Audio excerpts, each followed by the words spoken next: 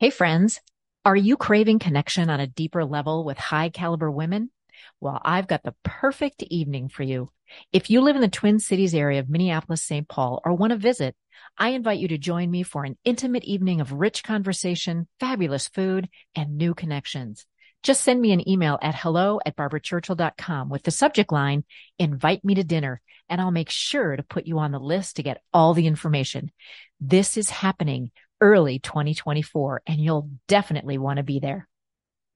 You are listening to episode 23 of the Create What You Crave podcast, the one where you discover what real freedom is all about.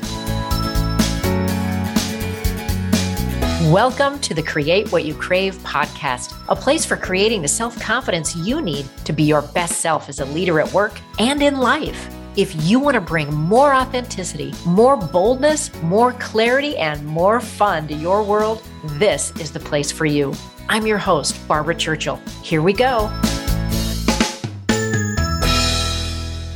Hello, my friends. How the heck are you? I am doing really, really well. I'm trying to stay cool in these really hot days of summer. I hope you are too, wherever you are listening from. It kind of seems like the entire world is under this big heat wave, right? Now, I live in Minnesota, and I keep telling myself to enjoy this heat because in a few short months, I'm going to really wish that I could wear shorts and sandals because it gets so cold up here in the winter. Anyway, this week is the final episode of a 4-part series on independence and freedom. So if you missed part 1, 2, or 3, be sure to go back and listen to them. I'll have links to that in the show notes, okay? But before I talk about today's topic, I want to give you a heads up on something I'm working on right now. And up until now, the only way you could work with me is my one-on-one private coaching program. Or if you lead a team, I work with you and your team. I am creating an opportunity to work with me in an intimate group that will meet 3 times a month starting in October.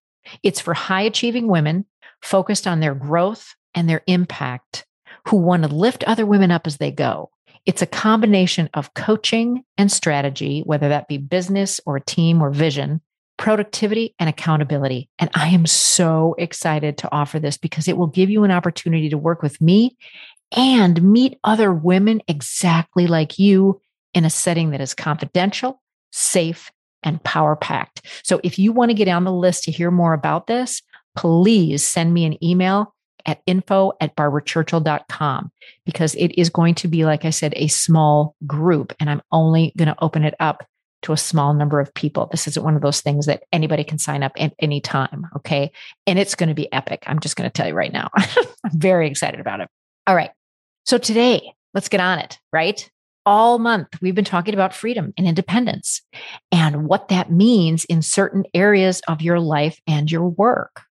And today I want to talk about freedom in terms of authenticity, being yourself, truly being yourself. And what does that look like to you? Now, we all go through our daily lives and think that we're, being authentically us. And I want to challenge you on that today. I want you to ask yourself, are you really showing up as you, or are you showing up as a watered down version of you?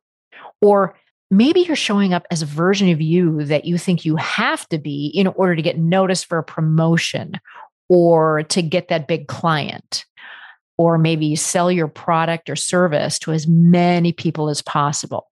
And when you do that, when you water down or diminish or give the world less than what you're capable of, that is a prison in and of itself. Now, I will share with you that most of my life, I've been told that I was too much. Too much. I talked too much. I mean, just ask all my school teachers, right? Because they always had that comment in my report cards. Elementary school, middle school, high school. Yes, indeed. She is pretty chatty. Now, my husband always teases me that, if this executive coaching thing doesn't work out for me, that I could certainly get a job with QVC because he thinks I can talk about everything. And, I think he's right.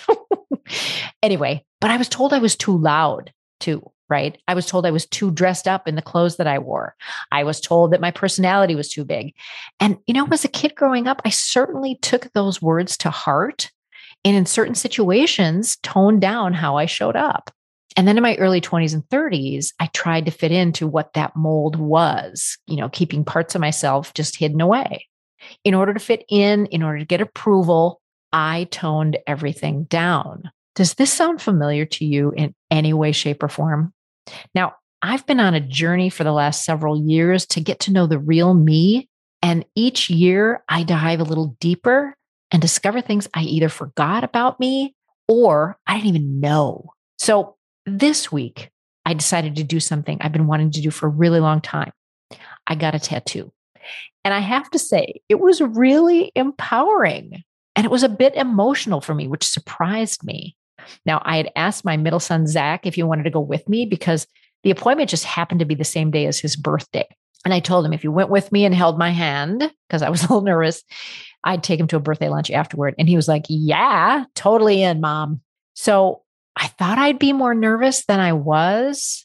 I was a little nervous, but at the same time, I was super excited because this felt more like something the real me would do. I had the word grace tattooed on the inside of my left forearm. And I was so surprised by what happened after it was all done. I got really emotional, and it was a lot of emotions. I mean, it was a sense of pride, it was gratitude, and I just felt real. I felt like, yeah, this is who I am. Now, grace means a lot of different things to me. So I am thrilled that I have that on my arm and I get to look at it every day. And it was such a fun experience. And I loved that I got to share it with my middle guy, my middle son. Now, here's what he said to me too, Mom. He goes, okay, it's the first tattoo. You're going to want to add a lot more. And I thought, yeah, no, this is my only tattoo. But then you know what happened? I found myself thinking about adding another one. It was like the afternoon and I was already thinking, well, I could put this here and I could put this here. So I love that I have this because it reminds me of what's important to me and who I am. And it's so funny that I waited so long to get this first tattoo because my human brain made it mean that others might not perceive me as professional. And isn't that fascinating? I mean, what the hell does a tattoo have to do with behaving in a professional manner? Nothing, right? And isn't that such an outdated definition of being professional? I mean, I work with leaders and some people who have tattoos are looked upon as being unprofessional. I mean, I've had a couple, teams and stuff that I've worked with, and there's rules in this organization about ink and piercings and all of that, which I find fascinating. So the people that are getting interviewed and the people that work there, they hide their tattoos or their piercings so that they're not judged for what they have on their skin or pierced into their skin, right? So I let my clients know who lead teams and hire people, hey, be open to whoever comes into your orbit. We are in such a different place right now in the corporate space, especially. We just don't know the kind of talent or intelligence or work ethic that anyone has until they start working for us. So why on earth would we limit the pool of possible employees just because of what they have on their skin, or if they have piercings that you might not think are attractive or professional, but make absolutely no difference in who they are as people or how they perform their jobs? So I digress. But anyway, this tattoo was really a freedom thing for me. It was an authenticity thing for me. And I'm curious what it would be for you. What is that thing for you? What are you diminishing? What are you toning down so that others accept you for being more mainstream, or they think you're more acceptable to their world? I mean, this podcast isn't just about my tattoo, right? I have a client who's an entrepreneur. She owns her own coaching and consulting business. And she recently received feedback from a group of leaders and their team that she had facilitated a 4-day workshop for. And they were having culture issues big time. And quite frankly, who isn't in the corporate space right now? And they asked her to come in and address those cultural issues. Now, I've experienced this woman's brilliance. And I know based on feedback that she's received from so many of her clients that she is masterful as a facilitator and a coach. But here's what happened. She got feedback that her style wasn't a good fit for the group. Some said that she was too direct. Some said that the topic wasn't pertinent to their group.